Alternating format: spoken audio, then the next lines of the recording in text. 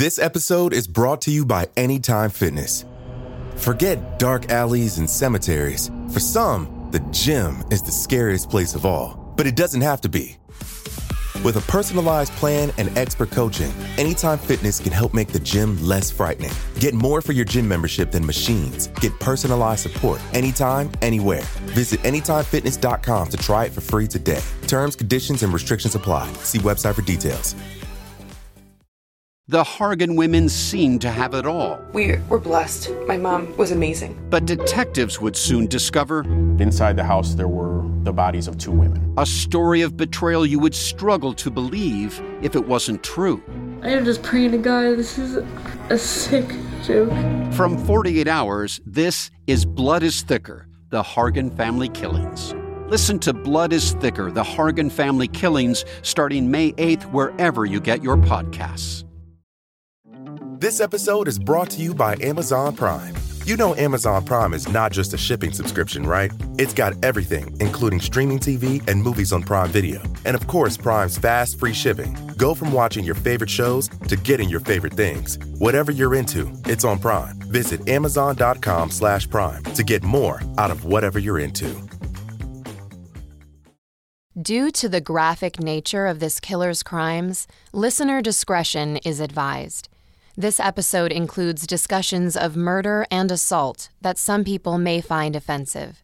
We advise extreme caution for children under 13.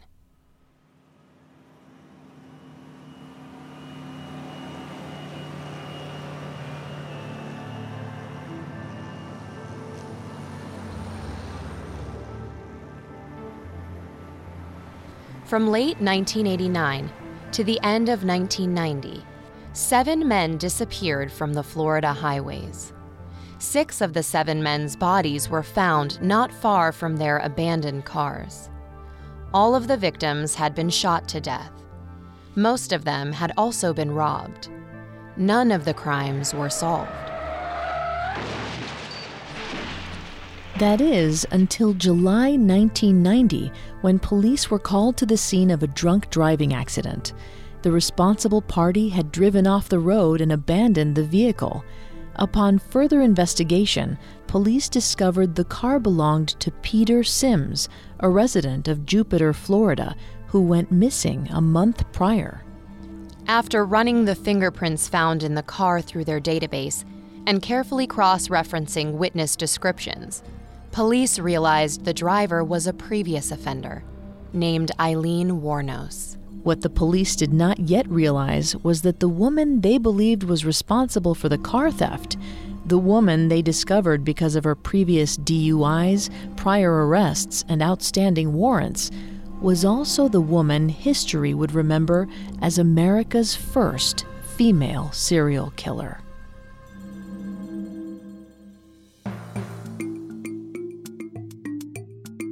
Picture a murderer, a gangster, a thief. Did you picture any women? We didn't think so. Society associates men with dangerous crimes. But what happens when the perpetrator is female? Every week, we examine the psychology, motivations, and atrocities of female criminals. Hi, I'm Claire. And I'm Vanessa. And you're listening to Female Criminals. This is our second episode on Aileen Wuornos, nicknamed the Damsel of Death. We'd like to ask a quick favor. Would you leave a 5-star review of Female Criminals on your favorite podcast directory? It seems so simple, but it really helps us out. And don't forget to subscribe while you're there, because a new episode comes out every Wednesday. You can also find us on Facebook and Instagram at Parcast and on Twitter at Parcast Network. Aileen Wuornos was a serial killer who operated in Florida from 1989 through 1990. She killed 7 people, shooting the men who picked her up from the side of the road as she looked for potential Johns. In Part 1, we discussed the series of traumas that made up Aileen's childhood. We also took a look at her failed marriage and her codependent relationship with her girlfriend Tyra Moore. We learned that part of the reason Aileen engaged in sex work while she was with Ty was to support her girlfriend. On November 30th, 1989, Aileen committed her first murder. From that night, Aileen went on to commit 6 more murders over the course of the next year. However, it wasn't until she and Ty crashed one of the victims' cars that Florida police began looking into Aileen for the unsolved highway murders. Today, in Part 2, we'll be discussing Aileen's arrest, trials, and what her life in prison was like leading up to her execution. Police had just traced a palm print found on the inside of Peter Sim's car back to Aileen. Law enforcement found that it also matched fingerprints found on the victim's items police recovered from pawn shops around the region. Police were beginning to suspect that Aileen was responsible for the highway murders, and they put out a warrant for her arrest. On January 5th, 1991, law enforcement put together a massive manhunt for Aileen. Officers from all the counties in which victims were found were called to the investigation. They pulled together all the information they had on Aileen and conducted dozens of interviews with people who said they knew her. Aileen knew the police were onto her, but the idea didn't seem to bother her too much. She continued to hitchhike from town to town around Central Florida, drinking and engaging in sex work. However, by January 9th, she was tracked down in Volusia County at the Last Resort Biker Bar, a place she was known to frequent. The arresting officers told Aileen that she was being taken in on several outstanding warrants. The following day, police followed the leads they received during their investigation and located Ty at her sister's home in Pennsylvania. Law enforcement in Pittston, where Ty was staying, brought her in for questioning. While Aileen sat in jail, believing she was only being held for her outstanding warrants, Tyra Moore, the love of her life, made a deal that would send Aileen to her death. In her initial interviews with police, Ty made it very clear that the only reason she hadn't come forward when Aileen initially told her about Richard Mallory's murder was because she feared for her own life. She said she wasn't sure what Aileen would do to her. In order to avoid being charged for her failure to report the crimes, Ty agreed to help the police obtain a confession from Aileen. After 2 days of coaching from officers, Ty was instructed to contact Aileen by phone. On January 12, 1991, Ty told Aileen that she needed to confess to the murders. During their first few phone calls, Aileen was cautious enough not to incriminate herself. She told Ty that she didn't know what she was talking about, and that they both needed to keep calm. The police knew they needed to try a different tactic. They decided to leverage Aileen's deep love for Ty against her. Before the next call between the pair, police told Ty she needed to pretend like she was about to be charged with the 6 murders. Ty did as she was told. During that final conversation, she said she was scared that she would go to prison for something she didn't do. She begged Aileen to come confess and protect her. Vanessa is going to take over on the psychology here and throughout the episode. Please note, Vanessa is not a licensed psychologist or psychiatrist, but she has done a lot of research for this show. Thanks, Claire. Aileen's decision to confess to save Ty is the ultimate example of the codependency in Aileen and Ty's relationship. Mental Health America defines one of the key signs of a codependent relationship as when one party gains their sense of purpose from making sacrifices for the benefit of their partner. In Aileen's mind, the act of giving herself up to save Ty was probably the ultimate display of love. Another aspect of a codependent relationship is having complete trust in one's partner. It was likely that Aileen had no idea she was being coerced because she trusted Ty above everyone else. With these things in mind, it's easy to see why the police's plan to use Ty against Aileen worked. On January 16, 1991, just a week after her arrest, Aileen confessed to 6 of the 7 murders she committed.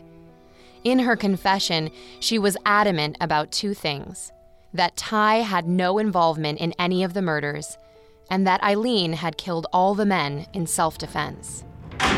The moment Aileen's capture and confession were made public, the media swarmed on the story. Florida media outlets were the first to cover Aileen's story, but the national coverage followed quickly after. Headlines about the case read, "A daughter on death row," and "Woman serial killer captured, lesbian lover to testify."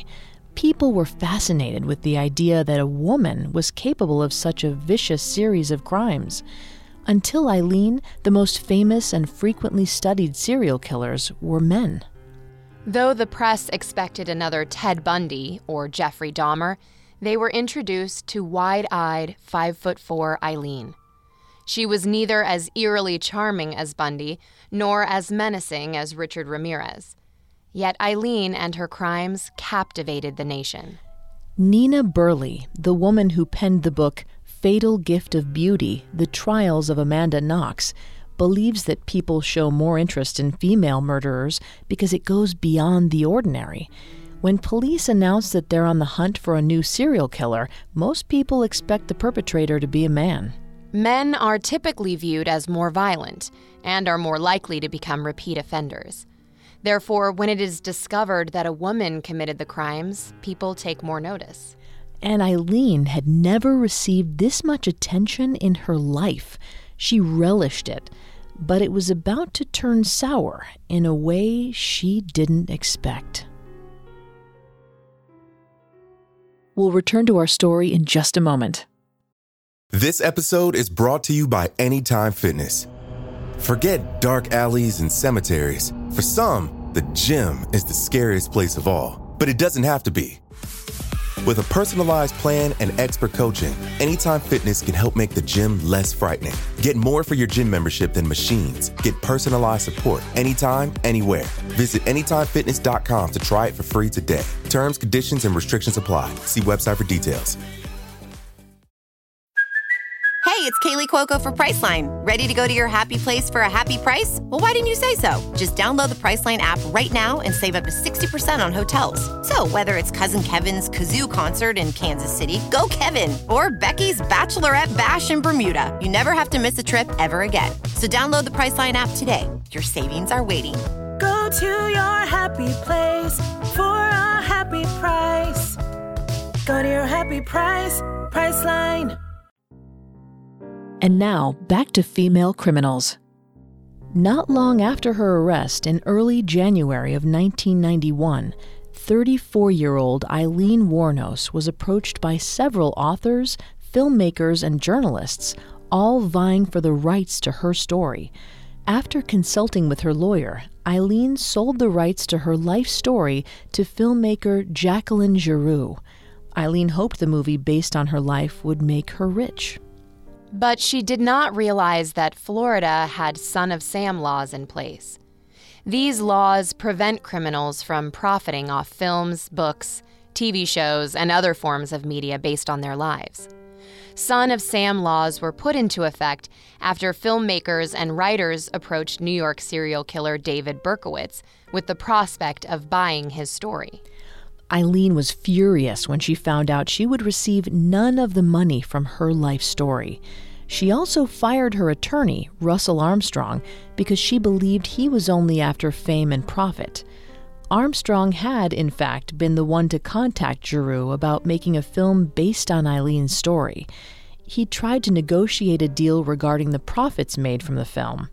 Both Giroux and Armstrong maintained that no money was exchanged between them, but Aileen no longer trusted Armstrong. After Aileen fired Armstrong, she often refused interviews or meetings with press while she awaited trial. Aileen spent most of her days in her cell and kept to herself. She received dozens of letters from people who called themselves her fans, but she ignored most of these letters. She did, however, maintain correspondence with her best friend, Dawn. Aileen was allowed only 4 pages per letter, and she used most of these pages to describe her daily life and innermost thoughts to Dawn. Aileen described how she spent most of her time in her cell, writing, reading, and cleaning. She once wrote, quote, Man, I studied psychology, theology, archaeology, the nervous system, the brain, anatomy, and I read the Bible 4 times in its entirety," end quote. She and Dawn also shared a love for The Wizard of Oz and discussed any new memorabilia Dawn purchased. Dawn's letters are not compiled in the book Dear Dawn, but it's clear that she shared stories of her family, talked to Aileen about their past, and wrote about her rapidly progressing multiple sclerosis. Aileen always made sure to ask about her friend's health, but these kind and concerned outpourings stood in strange juxtaposition with her accusations about the guards spitting in her food or tormenting her on a daily basis. In addition to her regular communication with Dawn, Aileen struck up a correspondence with a woman named Arlene Pralley. In 1991, Pralley was a 44-year-old Florida horse farmer and a born-again Christian. In her first letter, Pralley described how she saw Eileen's picture in the newspaper and she heard God's command to reach out to Aileen. Pralley claimed she wanted to help Aileen find redemption through Christ, and the two quickly struck up a friendship. Pralley was very maternal toward Aileen from the very beginning. Whenever the pair exchanged letters, Pralley included encouraging notes, Bible verses, and thoughtful remarks. This type of relationship was new for Aileen. After all, she never fully experienced affection from her neglectful mother, nor her cold and abusive grandmother. Because Pralley was gentle and kind to her, Aileen trusted her almost immediately. She even sought Pralley's legal advice and made a commitment to study the Dake Bible, a heavily annotated version of the King James Bible used for study. The pair grew close quickly. And on November 2nd, 1991, Pralley, who was only 9 years older than Aileen and had only known her for a few months, legally adopted Aileen as her daughter. Dawn Botkins, Eileen's closest friend, cautioned Aileen that Pralley might be trying to take advantage of her, either by profiting off her story or gaining personal fame through her association to Aileen. But Aileen couldn't see this. Aileen told Dawn that she knew she was easily taken advantage of. She said, quote, "I love to give love. I know I've hurt myself being this way, but the pain doesn't feel so bad when you know you're struggling to give love," end quote. Aileen likely felt extremely alone in the world. After all, Ty was part of the reason she was in prison. Her family made no effort to comfort her, and her closest friend Dawn only communicated to her through letters. The idea of having a mother, even if it was just a title, was something Aileen could not pass up. She did not hesitate to sign the adoption paperwork. However, Eileen's friendship with Pralley was anything but stable. One week, Aileen wrote to Dawn that the pair were close and Pralley was serving Eileen's best interests. The next, Aileen was convinced that Pralley had organized crime connections and had only adopted her to set her up for murder. Aileen had a habit of switching her opinions on things quickly. This might have suggested that she was struggling with cognitive dissonance. Saul MacLeod of the psychology department at the University of Manchester defines cognitive dissonance as a situation involving conflicting attitudes, beliefs, or behaviors that produces a feeling of discomfort leading to an alteration in one of the attitudes, beliefs, or behaviors to reduce that discomfort and restore balance to the person's life. In a way, cognitive dissonance is sort of like changing the narrative of one's life to better suit or make sense of one's situation. At its core, cognitive dissonance is a coping mechanism. It helps a person fight feelings of disharmony in his or her life. In Eileen's case, she had dealt with an abusive childhood, a lonely adulthood, and a life in prison. She needed to find a way to explain these circumstances and perhaps make sense of why they were happening to her. Changing her opinion and shifting her trust frequently made it easier for her to deal with the instability in her life. But Eileen's distrust of Pralley was not always unfounded.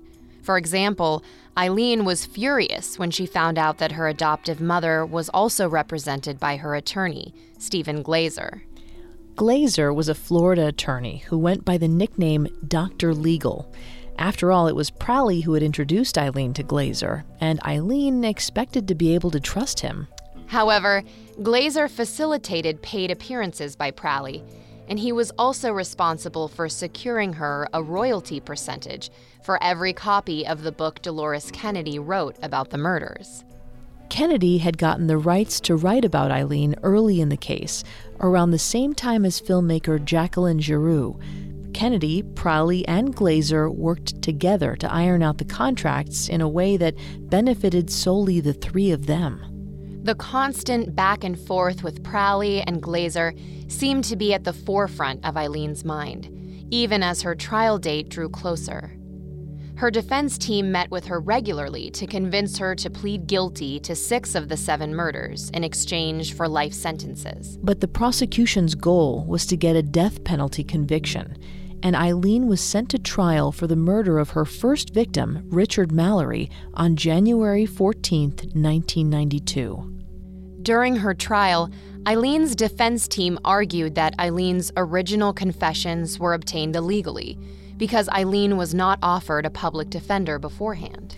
Meanwhile, the prosecution used Aileen's videotaped confession as its main piece of evidence.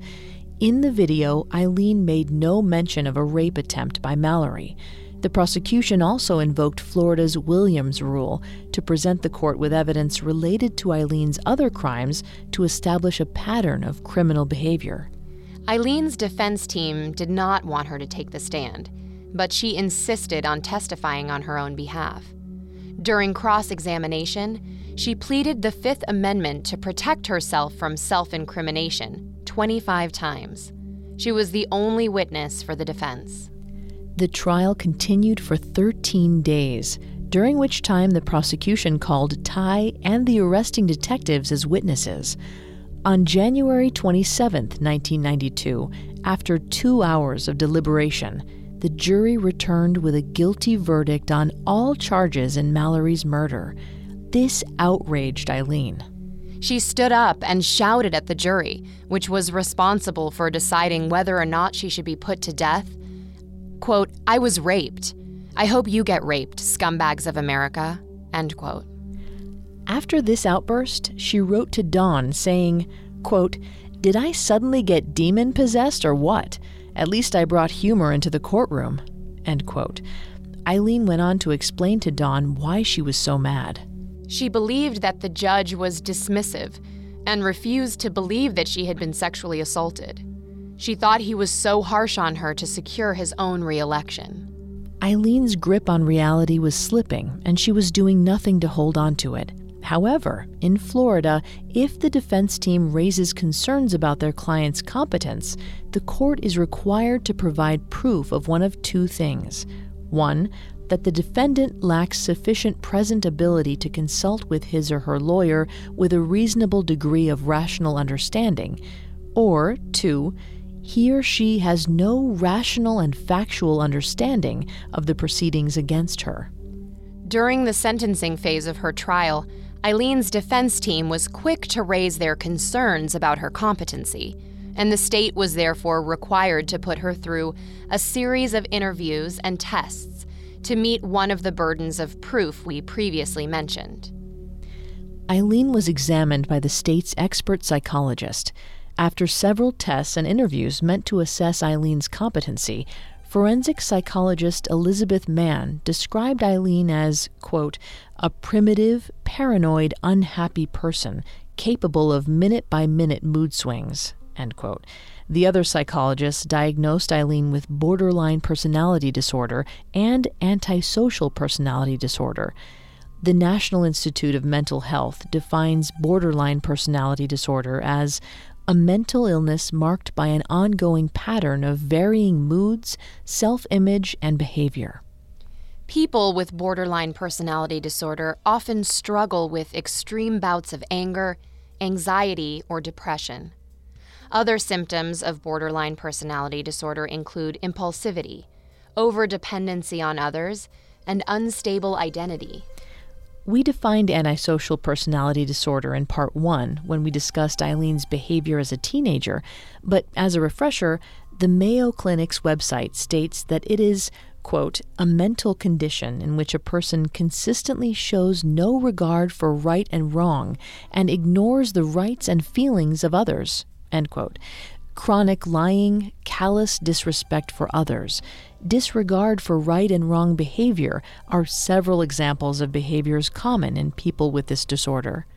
The state psychologist testified that Aileen likely struggled with mental disturbances or impaired mental capacity at the time she committed the murder.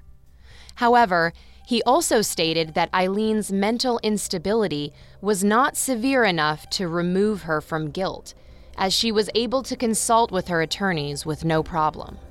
On January 31st, 1992, all 12 of the jurors recommended the death penalty. The judge took their recommendation into consideration and sentenced Aileen to death. Even after she was sent to death row at the Broward Correction Institution in Florida, Aileen maintained that she killed Mallory in self-defense after he tried to rape her. After her sentencing, her defense team discovered that Mallory had a history of violence towards women and had done a stint in a mental health facility for violent sex offenders. They hoped for a retrial based on the new evidence against Mallory. 2 months to the day after her sentencing, Aileen pleaded no contest in the charges against her in the murder cases of Charles Dick Humphreys, Troy Burris, and David Spears.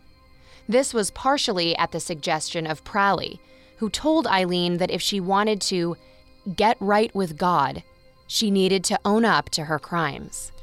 Following Pralley's advice, Aileen told the court, quote, I wanted to confess to you that Richard Mallory did violently rape me, as I've told you, but these others did not. They only began to start to, end quote. Aileen was given 3 more death sentences for the Humphreys, Burris, and Spears murders on May 15, 1992. After this sentencing, Aileen received a visit from her family. In a letter to Dawn, Aileen described her stepsister's reaction to Aileen's convictions. During the visit, Lori told Aileen, quote, when you get the chair, I just wish I could pull the switch, end quote. Aileen's adoptive brother and sister both testified on behalf of the prosecution during her trial, stating that they never saw Aileen abused in their childhood. They treated Aileen like she was an embarrassment and refused to show sympathy for her. Aileen seemed to lose some of her fight after the visit with her sister and after receiving the additional 3 death sentences. In June 1992, she pled guilty to Charles Carskadden's murder and received her 5th death sentence. Anyway, I wanted to come clean and tell the world that I killed those men first degree. Robbed and killed. The following February, Aileen pled guilty to Walter Gino Antonio's murder. She received her final death sentence. Because each murder was tried separately, Aileen received a separate sentence for each one, resulting in 6 total death penalties. We'll return to our story in just a moment from the Parcast Network.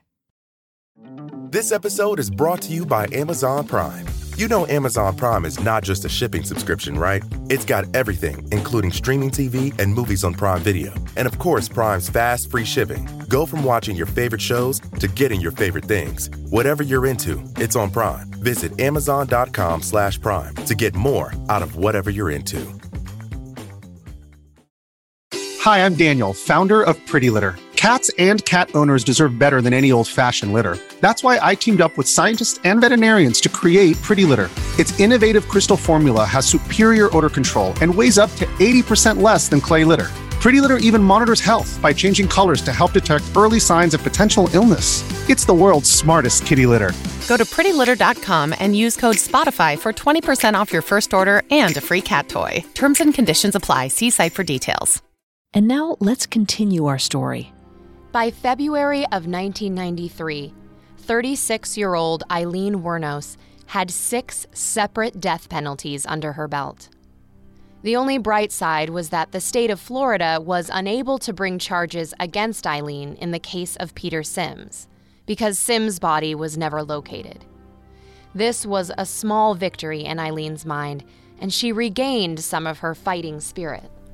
Despite facing 6 other death sentences, she went back and forth on her guilt. Sometimes she referred to herself as a hero. When she was asked why she thought of herself this way, she replied, quote, "Because women aren't supposed to pose such power and authority over themselves against an assailant. We're supposed to be abused, used, raped, and beaten, and then call the cops afterward. Actually, I should be given a medal for the murders." End quote. Other times, she admitted a deep guilt for her crimes.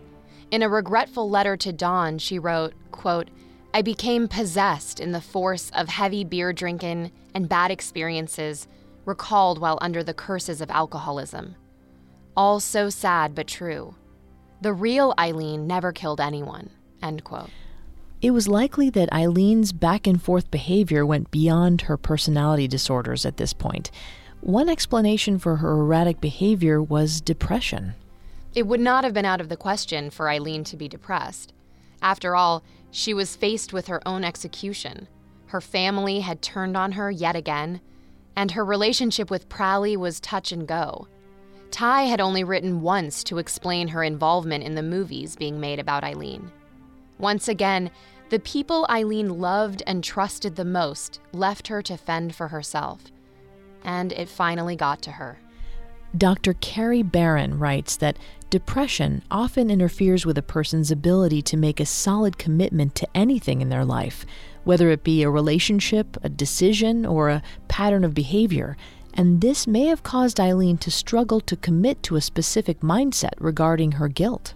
However, in one of her letters to Dawn, she finally shared that her reason for all of the murders was purely financial and motivated by her obsessive need to provide for Ty. She wrote, quote, "While I thumbed and hooked, Ty and I were left in another financial upset. And with the rain still coming down hard, I robbed then and killed 7. End quote. Though Aileen was back and forth on many things in her life, this confession came in one of her most coherent letters and has the most genuine tone. Aileen was willing to lie about many things, but not about anything involving Ty. That's what leads many experts on the case to view this confession as the closest to the truth. In 1996, Aileen's legal counsel filed for an appeal. Unfortunately for Aileen, the appeal was denied because the court refused to hear new arguments based on Richard Mallory's prior sex crime convictions. Aileen's team filed for a stay of execution as they prepared for another appeal in 2001, but 45-year-old Aileen was disheartened and exhausted with the legal system. She chose to petition the Florida Supreme Court for the right to fire her attorneys. In the letter, she made herself out as a cold-hearted killer who would do so again given the chance. She wrote, quote, "I killed 7. I was going after 12. So I've got 5 more left to get. What more do I need to say so that everyone understands this isn't a game?" End quote. It's not clear why she would take this tack, specifically if she was supposed to prove that she was in the correct frame of mind to dismiss her legal team, because before the state allowed Aileen to give up her counsel, they required her to, once again, undergo psychiatric evaluation. A team of state psychiatrists gave her the Hare Psychopathy Checklist assessment. Dr. Robert D. Hare invented this test in the 1970s to aid in his study of criminal offenders in Vancouver, Canada. The Psychopathy Checklist is a diagnostic tool used to detect a person's psychopath or antisocial tendencies. Participants are asked to complete a 20-question personality inventory. Each question has a score of 2 points, making 40 the highest possible score. People who score 25 or above are likely to receive a psychopathy diagnosis.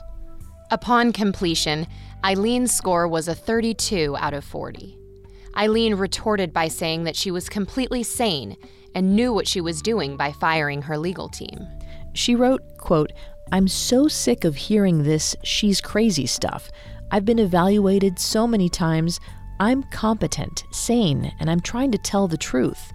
I'm one who seriously hates human life and would kill again, end quote. Then Governor Jeb Bush was running for re-election that year under a pro-capital punishment agenda. And when the psychiatrist declared Aileen competent, he lifted the stay of execution, and all Aileen's right to appeals were terminated. It was then that Aileen allowed herself to slip away mentally day by day. It will fall to Volusia County Judge Michael Hutchison to decide whether Aileen Wuornos is making a knowing, voluntary, and intelligent decision about dropping her appeals and allowing state officials to execute her. Wuornos says she would kill again if ever released. She told a newspaper recently she did not kill in self-defense, but instead was motivated by hatred of men.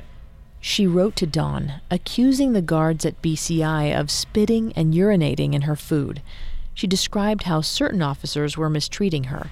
She said some would walk by her cell every day and tell her she should commit suicide and save everyone the trouble. She told Dawn that she often elected to wash her hair and body in her cell's sink rather than take a shower and have to confront the abusive guards. In between her letters discussing her case, Aileen wrote to Dawn about world events and news.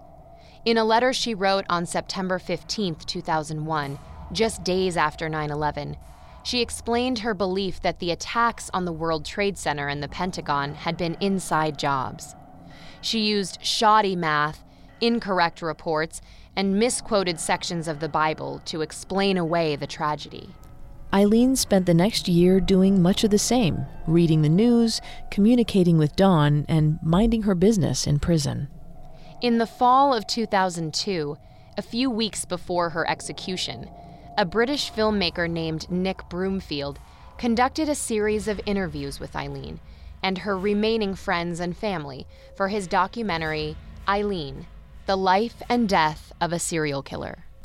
In the interviews, Aileen bounced between coherent and unbalanced. She told Broomfield that the prison was trying to break her psychologically by using torture tactics. She said, quote, they had the intercom on in the cell, and they kept lying that it was on, and they were using sonic pressure on my head since 1997. It was crushing my head, end quote. When she was calmer, Broomfield asked her how she imagined herself if her life had been different. Aileen replied, quote, now, if I came from a background of a family that was right on, where I came from a family that was supportive, and everything was financially stable and everybody was really tight, I would have become, more than likely, an outstanding citizen of America, end quote. Broomfield went on to ask if Aileen had any regrets. Aileen said, quote, I miss Ty. I lost Tyra over this, and the people that lost their loved ones and everything, I really think first about the people that lose their loved ones, and then Tyra. I have to put them first on this whole thing. I'm really sorry for, them losing their loved ones, man. I know the feeling, end quote. Broomfield also met with Diane Wuornos, Aileen's estranged mother. He asked her how she felt knowing that her daughter's execution was very soon, to which Diane replied, quote, I think I'll rest better, end quote. Diane had married and divorced 2 more times after Aileen and Keith's father. She didn't have any additional children, and she never reconnected with Aileen. But her reaction to Broomfield's question gives us an interesting insight into her relationship with her daughter. It was very likely that Diane felt guilty for the way things turned out for Aileen. Not only did her daughter suffer a lot of trauma in life, she also inflicted pain on many others. Guilt can be an extremely draining emotion. Dr. Guy Winch describes guilt as a snooze alarm in your head that won't shut off. Guilt makes it hard for a person to fully engage in their lives. It can disrupt sleep and affect emotions. Diane probably felt responsible for the way Aileen turned out, and those guilty feelings haunted her for years. Aileen's final public interview is one of the most famously associated with her case. When members of the press asked her if she was prepared to face her execution, she seemed happy. She replied, quote, I'm okay. God is going to be there. Jesus Christ is going to be there. All the angels and everything. Whatever's on the beyond, I think, is going to be more like Star Trek. beaming me up into a space vehicle, man. Whatever is in the beyond is going to be good because I did the right thing. I saved a lot of people's butts from getting hurt and raped and killed, too." End quote. However, her mood shifted quickly. The more questions they asked her about the killings, the less coherent she became. She grew agitated and angry with the crowd. Her eyes grew wide. She thrust her chin in the air defensively, and she started shouting. The last thing Aileen said in the interview was, quote, "You sabotaged me, society, and the cops and the system. A raped woman got executed. It was used for books and movies and re-elections and everything else. Thanks a lot. You're an inhumane bunch." End quote. She showed just how mentally unwell she was when she added, quote, "2019, a rock's supposed to hit you anyhow. You're all gonna get nuked. You don't take a human life like this and just sabotage it and rip it apart like Jesus on the cross and say thanks a lot for all the money I made off of you, and not care about a human being and the truth being told. Now I know what Jesus was going through. I've been trying to tell the truth and I keep getting stepped on." End quote. Professor Quentin Shires of Capella University suggested that Aileen's comparison of herself to Jesus Christ was a sign that she struggled with a martyr complex.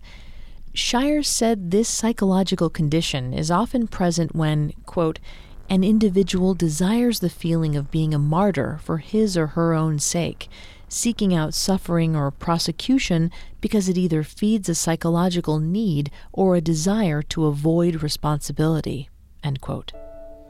Shires also states that a person with a martyr complex, quote, "routinely emphasizes, exaggerates, and creates a negative experience in order to place blame, guilt, and sorrow on another person." End quote. It was clear that Aileen was using the martyrdom tactic as another coping mechanism to justify the murders and the consequences of those crimes. She continued to compare herself to Jesus, and in fact, she spent the last month of her prison time without speaking to anyone on the outside.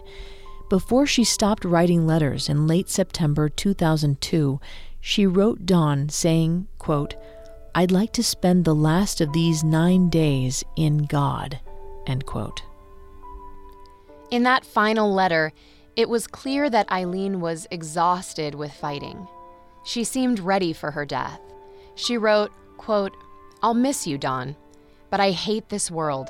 I'd prefer to leave it." End quote. Broomfield later asked Dawn how she found the time to write Aileen every day while dealing with multiple sclerosis and keeping her family in order. Dawn replied, quote, "I didn't find the time. I made the time. I knew I was her only friend." End quote. The night before Aileen's execution, Dawn visited from 9 p.m. to midnight. The pair ate hamburgers and other snacks from the prison commissary. When Dawn left, Aileen returned to her cell but got little sleep. Prison officials say she was restless and agitated. The next morning, on October 9th, 2002, Aileen refused her final meal. She drank only a cup of black coffee before she was taken from her cell to the place of execution. 29 people came to attend the execution. 6 of them were victims' family members, 12 were journalists, and the rest were state and county officials. Terry Griffith, the daughter of victim Charles Humphreys, noted that Aileen seemed surprised that so many people had come to see her death. When asked if she had any last words, Aileen responded, quote, "Yes. I would just like to say I'm sailing with the rock, and I'll be back like Independence Day with Jesus. June 6th, like the movie, big mothership and all, I'll be back. I'll be back." End quote. At 9:30, she was strapped to the table, injected with sodium thiopental, pancuronium bromide, and potassium chloride. 17 minutes later, at 9:47 a.m., Aileen was pronounced dead, making her the 10th woman in the U.S. to receive capital punishment since 1976. She was 46 years old. Her demeanor seemed to be fairly calm When the curtain first opened up, she was, of course, strapped to the gurney, and she lifted her head, looked up, and looked around at the crowd, and she had kind of an amazed look on her face. After that, she just lay down and stared at the ceiling and then gave her final statement. Before her death, Aileen had asked Dawn to scatter her remains on the beach that she and Ty walked together frequently during their relationship. She called it one of the happiest places. Dawn told Aileen it wouldn't be fair to the families of her Florida victims, and Aileen eventually relented. After Eileen's body was cremated, Dawn took her ashes back to Michigan and held a funeral. She granted Eileen's request to play Natalie Merchant's Carnival at the service. At the end, Dawn and her family scattered Eileen's ashes under a tree on their property. Even after her death, Aileen remained a fascinating figure to the public. In January 2004, just a little over a year after Eileen's execution, director Patty Jenkins released her movie Monster. The film starred Charlize Theron as the on-screen version of Aileen. The role earned Theron a nomination for Best Actress at that year's Academy Awards. Theron won the Oscar on what would have been Eileen's 48th birthday. Lisa Kester and Daphne Gottlieb, the editors for the book Dear Dawn, reached out to Dawn Botkins in 2011 to see if she had anything she wanted to add to their project besides Eileen's letters. Dawn handed them a letter she wrote to Aileen posthumously. It simply read, quote, "Well there, my friend, I know you have reached the other side, the only place you ever wanted to be. Your home up in heaven, and it more than makes up for the suffering you went through here on earth. I miss writing you more than I ever thought I could. You were so funny and thoughtful. You will always be loved and remembered, and a part of our family. I love you, Dawn." Beyond being the inspiration for a number of movies, books, documentaries, and even an opera, Aileen changed the way society thinks about serial killers.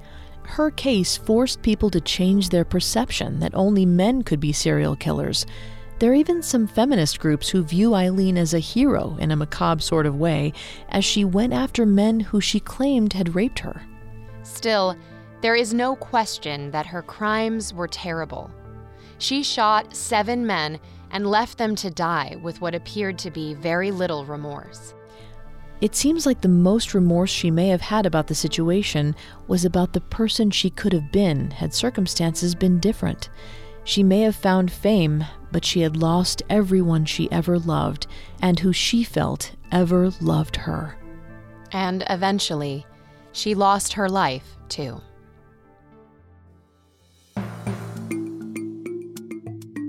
Thanks again for listening to Female Criminals. If you want to listen to any previous episodes of Female Criminals, you can find them on Apple Podcasts, TuneIn, Google Play, Stitcher, and Spotify, or on our website, parcast.com, spelled Parcast.com. If you like what you hear, please leave a 5-star review or tell us what you think on social media.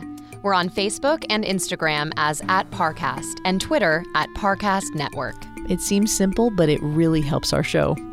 Thanks for listening. Female Criminals was created by Max Cutler, is a production of Cutler Media, and is part of the Parcast Network. It is produced by Max and Ron Cutler, sound design by Kenny Hobbs, with production assistance by Ron Shapiro and Paul Mahler. Additional production assistance by Carly Madden and Maggie Admire. Female Criminals is written by Jordan Giddens and stars Claire Delamar and Vanessa Richardson.